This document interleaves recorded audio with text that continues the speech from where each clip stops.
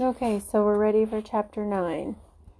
And in the last chapter, he threw his hatchet at the porcupine and had sparks come off of it when it hit the rocks in his little hut. So let's see what he does with that information. Brian found it was a long way from sparks to fire. Clearly, there had to be something for the sparks to ignite.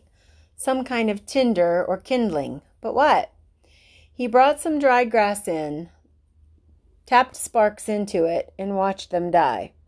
He tried small twigs, breaking them into little pieces, but that was worse than the grass. Then he tried a combination of the two, grass and twigs. Nothing. He had no trouble getting sparks, but the tiny bits of hot stone or metal, he couldn't tell which they were, just sputtered and died. He needed something finer, something soft and fine and fluffy to catch the bits of fire. Shredded paper would be nice, but he had no paper. So close, he said aloud. I'm so close. He put the hatchet back in his belt and went out of the shelter, limping on his sore leg. There had to be something. There had to be. Man had made fire. There had been fire for thousands, millions of years. There had to be a way. He dug into his pockets and found the $20 bill in his wallet. Paper. Worthless paper out here. But if he could get a fire going. He ripped the 20 into tiny pieces, made a pile of pieces, and hit sparks into them. Nothing. They just wouldn't take the sparks. But there had to be a way, some way to do it. Not 20 feet to his right, leaning out over the water, were birches, and he stood looking at them for a full half-minute before they registered in his mind. They were a beautiful white with bark like clean, slightly speckled paper. Paper. He moved to the trees. Where the bark was peeling from the trunks, it lifted in tiny tendrils, almost fluffs. Brian plucked some of them loose, rolled them in his fingers. They seemed flammable, dry, and nearly powdery. He pulled and twisted bits off the trees, packing them in one hand while he picked them with the other, picking and gathering until he had a wad close to the size of a baseball. Then he went back into the shelter and arranged the ball of birch bark peelings at the base of the black rock. As an afterthought, he threw in the remains of the $20 bill. He struck, and a stream of sparks fell into the bark and quickly died. But this time, one spark fell on one small hair of dry bark, almost a thread of bark, and seemed to glow a bit brighter than it before it died. The material had to be finer. There had to be a soft and incredibly fine nest for the sparks. I must make a home for the sparks, he thought. A perfect home, or they won't stay. They won't make fire. He started ripping the bark, using his fingernails at first, and when that didn't work, he used the sharp edge of the hatchet, cutting the bark into thin slivers, hairs so fine they were almost not there. It was painstaking work, slow work, and he stayed with it for over 2 hours. Twice he stopped for a handful of berries, and once to go to the lake for a drink. Then back to work, the sun on his back, until at last he had a ball of fluff as big as a grapefruit, dry birch bark fluff. He positioned his spark nest, as he thought of it, at the base of the rock, used his thumb to make a small depression in the middle, and slammed the back of the hatchet down across the black rock. A cloud of sparks rained down, most of them missing the nest, but some, perhaps 30 or so, hit in the depression, and of those 6 or 7 found fuel and grew, smoldered, and caused the bark to take on the red glow. And then they went out. Close. He was close. He repositioned the nest, made a new and smaller dent with his thumb, and struck again. More sparks, a slight glow, then nothing. It's me, he thought. I'm doing something wrong. I do not know this. A cave dweller would have had a fire by now. A Cro-Magnon man would have had fire by now. But I don't know this. I don't know how to make fire. Maybe not enough sparks. He settled the nest in place once more and hit the rock with a series of blows as fast as he could. The sparks flowed like a golden waterfall. At first they seemed to take. There were many sparks that found life and took briefly, but they all died. Starved. He leaned back. They are like me. They are starving. It wasn't quantity. There were plenty of sparks, but they needed more. I would kill, he thought suddenly, for a book of matches. Just one book. Just one match. I would kill. What makes fire? He thought back to school, to all those science classes. Had he ever learned what made fire? Did a teacher ever stand up and say, "This is what makes fire"? He shook his head and tried to focus his thoughts. What did it take? You had to have fuel, he thought, and he had that. The bark was fuel. Oxygen. There had to be air. He needed to add air. He had to fan on it or blow on it. He made the nest ready again and then held the hatchet backward, tensed, and struck 4 quick blows. Sparks came down and he leaned forward as fast as he could and blew. Too hard. There was a bright, almost intense glow, and then it was gone. He had blown it out. Another set of strikes, more sparks.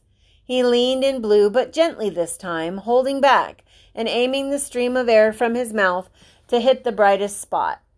5 or 6 sparks had fallen in a tight mass of bark hair, and Brian centered his efforts there. The sparks grew with his gentle breath. The red glow moved from the sparks themselves into the bark, moved and grew and became worms, glowing red worms that crawled up the bark hairs and caught other threads of bark, and grew until there was a pocket of red as big as a quarter, a glowing red coal of heat. And when he ran out of breath and paused to inhale, the red ball suddenly burst into flame. "Fire!" he yelled. "I've got fire! I've got it! I've got it! I've got it!" But the flames were thick and oily and burning fast, consuming the ball of bark as fast as if it were gasoline. He had to feed the flames and keep them going. Working as fast as he could, he carefully placed the dried grass and wood pieces he had tried at first on top of the bark and was gratified to see them take. But they would go fast. He needed more and more. He could not let the flames go out. He ran from the shelter to the pines and started breaking off the low, dead, small limbs. These he threw in the shelter and went back for more, threw those in, and squatted to break and feed the hungry flames. When the small wood was going well, he went out and found larger wood, and did not relax until that was going. Then he leaned back against the wood brace of his door opening and smiled. "I have a friend," he thought. "I have a friend now, a hungry friend, but a good one. I have a friend named Fire. Hello, Fire." The curve of the rock back made an almost perfect drawing flue that carried the smoke up through the cracks of the roof but held the heat. If he kept the fire small, it would be perfect, and would keep anything, like the porcupine, from coming through the door again. A friend and a guard, he thought. So much from a little spark. A friend and a guard from a tiny spark. He looked around and wished he had somebody to tell this thing, to show this thing he had done, but there was nobody. Nothing but the trees and sun and breeze and the lake. Nobody. And he thought, rolling thoughts, with the smoke curling up over his head and the smile still half on his face, he thought, I wonder what they're doing now. I wonder what my father is doing now. I wonder what my mother is doing now. I wonder if she is with him. Chapter 10. He could not at first leave the fire. It was so precious to him, so close and sweet a thing, the yellow and red flames brightening the dark interior of the shelter, and happy crackle of the dry wood as it burned, that he could not leave it.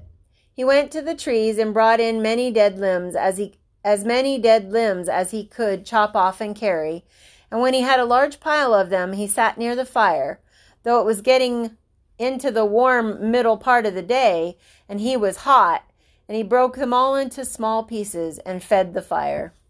I will not let you go out, he said to himself, to the flames, not ever.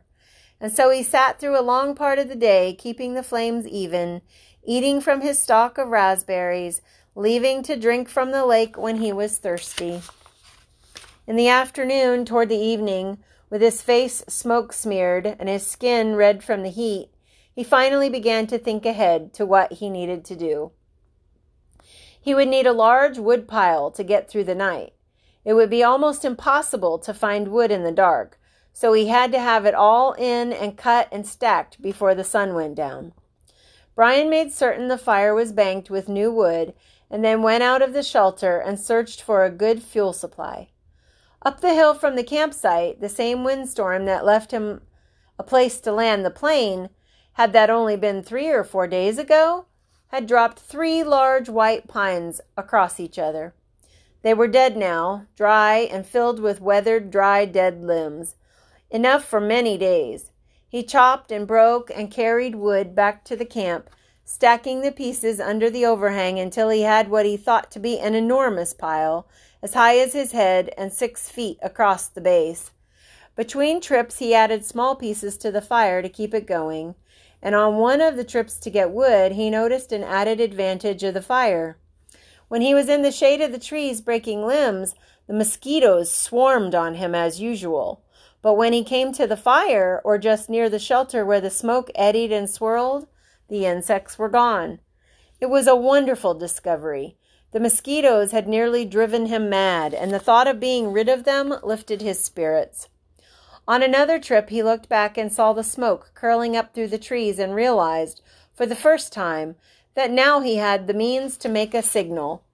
He could carry a burning stick and build a signal and perhaps attract attention, which meant more wood, and still more wood. There did not seem to be an end to the wood that he was going to need, and he spent all the rest of the afternoon into dusk making wood trips. At dark he settled in again for the night, next to the fire with the stack of short pieces ready to put on, and he ate the rest of the raspberries. During all the work of the day his leg had loosened, but it still ached a bit, and he rubbed it and watched the fire and thought for the first time since the crash that he might be getting a handle on things. He might be starting to do something other than just sit. He was out of food, but he could look tomorrow, and he could build a signal fire tomorrow and get more wood tomorrow. The fire cut the night coolness and settled him back into sleep, thinking of tomorrow. He slept hard and wasn't sure what awakened him, but his eyes came open and he stared into the darkness. The fire had burned down and looked out, but he stirred with a piece of wood and found a bed of coals still glowing hot and red. With small pieces of wood and carefully blowing, he soon had the blaze going again. It had been close. He had been sure to try and sleep in short intervals so that he could keep the fire going, and he tried to think of a way to regulate his sleep, but it made him sleepy to think about it, and he was just going under again when he heard the sound again. It was not unlike the sound of the porcupine, something slithering and being dragged across the sand. But when he looked out the door opening, it was too dark to see anything. Whatever it was stopped making that sound in a few moments, and he thought that he heard something sloshing into the water at the shoreline. But he had fire now and plenty of wood, so he wasn't as worried as he had been the night before. He dozed, slept for a time, awakened again just at dawn-gray light, and added wood to the still smoking fire before standing outside and stretching. Standing with his arms stretched over his head and the tight knot of hunger in his stomach, he looked toward the lake and saw the tracks. They were strange, a main center line up from the lake in the sand, with claw marks to the side, leading to a small pile of sand, and then going back down to the water. He walked over and squatted near them, studied them, and tried to make sense of them. Whatever had made the tracks had some kind of flat, dragging bottom in the middle, and was apparently pushed along by the legs that stuck out to the side. Up from the water to the small pile of sand, then back down into the water, some animal, some kind of water animal that had come up to the sand to do what? To do something with the sand, to play and make a pile in the sand? He smiled. City boy, he thought. Oh, you city boy with your city ways. He made a mirror in his mind, a mirror of himself, and saw how he must look. City boy with your city ways, sitting in the sand, trying to read the tracks and not knowing, not understanding. Why would anything wild come up from the water to play in the sand? Not that way. Animals weren't that way. They didn't waste time that way. It had come up from the water for a reason, a good reason, and he must try to understand the reason. He must change to fully understand the reason himself, or he would not make it. It had come up from the water for a reason, and the reason, he thought, squatting, the reason had to do with the pile of sand. He brushed the top off gently with his hand, but found only damp sand. Still, there must be a reason, and he carefully kept scraping and digging until 4 inches down he suddenly came into a small chamber in the cool, damp sand, and there lay eggs, many eggs, almost perfectly round eggs the size of table tennis balls. And he laughed then because he knew. It had been a turtle. He had seen a show on television about sea turtles that came up onto beaches and laid their eggs in the sand. There must be freshwater lake turtles that did the same. Maybe snapping turtles. He had heard of snapping turtles. They became fairly large, he thought. It must have been a snapper that came up in the night when he heard the noise that awakened him. She must have come then and laid the eggs. Food. More than eggs, more than knowledge, more than anything, this was food. His stomach tightened and rolled and made noise as he looked at the eggs, as if his stomach belonged to somebody else, or had seen the eggs with its own eyes and was demanding food. The hunger, always there, had been somewhat controlled and dormant when there was nothing to eat. But with the eggs came the scream to eat. His whole body craved food with such an intensity that it quickened his breath. He reached into the nest and pulled the eggs out one at a time. There were 17 of them, each as round as a ball and white. They had leathery shells that gave instead of breaking when he squeezed them. When he had them heaped on the sand in a pyramid, he had never felt so rich somehow. He suddenly realized that he did not know how to eat them. He had a fire, but no way to cook them, no container, and he had never thought of eating a raw egg. He had an uncle named Carter, his father's brother, who always put an egg in a glass of milk and drank it in the morning. Brian had watched him do it once, just once, and when the runny part of the white left the glass and went into his uncle's mouth and down his throat in a single gulp, Brian almost lost everything he had ever eaten. Still, he thought, as his stomach moved toward his backbone, he became less and less fussy. Some natives in the world ate grasshoppers and ants, and if they could do that, he could get a raw egg down. He picked one up and tried to break the shell and found it surprisingly tough. Finally, using the hatchet, he sharpened a stick and poked a hole in the egg. He widened the hole with his finger and looked inside. Just an egg. It had a dark yellow yolk and not so much white as he thought there would be. Just an egg. Food. Just an egg he had to eat. Raw. He looked out across the lake and brought the egg to his mouth and closed his eyes and sucked and squeezed the egg at the same time and swallowed as fast as he could. Ugh! It had a greasy, almost oily taste, but it was still an egg. His throat tried to throw it back up. His whole body seemed to convulse with it, but his stomach took it, held it, and demanded more. The second egg was easier, and by the third one he had no trouble at all. It just slid down. He ate 6 of them, could have easily eaten all of them and not been full, but part of him said to hold back, to save the rest. He could not now believe the hunger. The eggs had awakened it fully, roaringly, so that it tore at him. After the 6th egg, he ripped the shell open and licked the inside clean, then went back and ripped the other 5 open and licked them out as well, and wondered if he could eat the shells. There must be some food value in them, But when he tried, they were too leathery to chew, and he couldn't get them down. He stood away from the eggs for a moment, literally stood and turned away so that he could not see them. If he looked at them, he would have to eat more. He would store them in the shelter and eat only one a day. He fought the hunger down again and controlled it. He would take them now and store them and save them and eat one a day. And he realized he thought that he had forgotten that they might come, the searchers. Surely they would come before he could eat all of the eggs at one a day. He had forgotten to think about them, and that wasn't good. He had to keep thinking about them, because if he forgot them and did not think of them, they might forget about him. And he had to keep hoping. He had to keep hoping.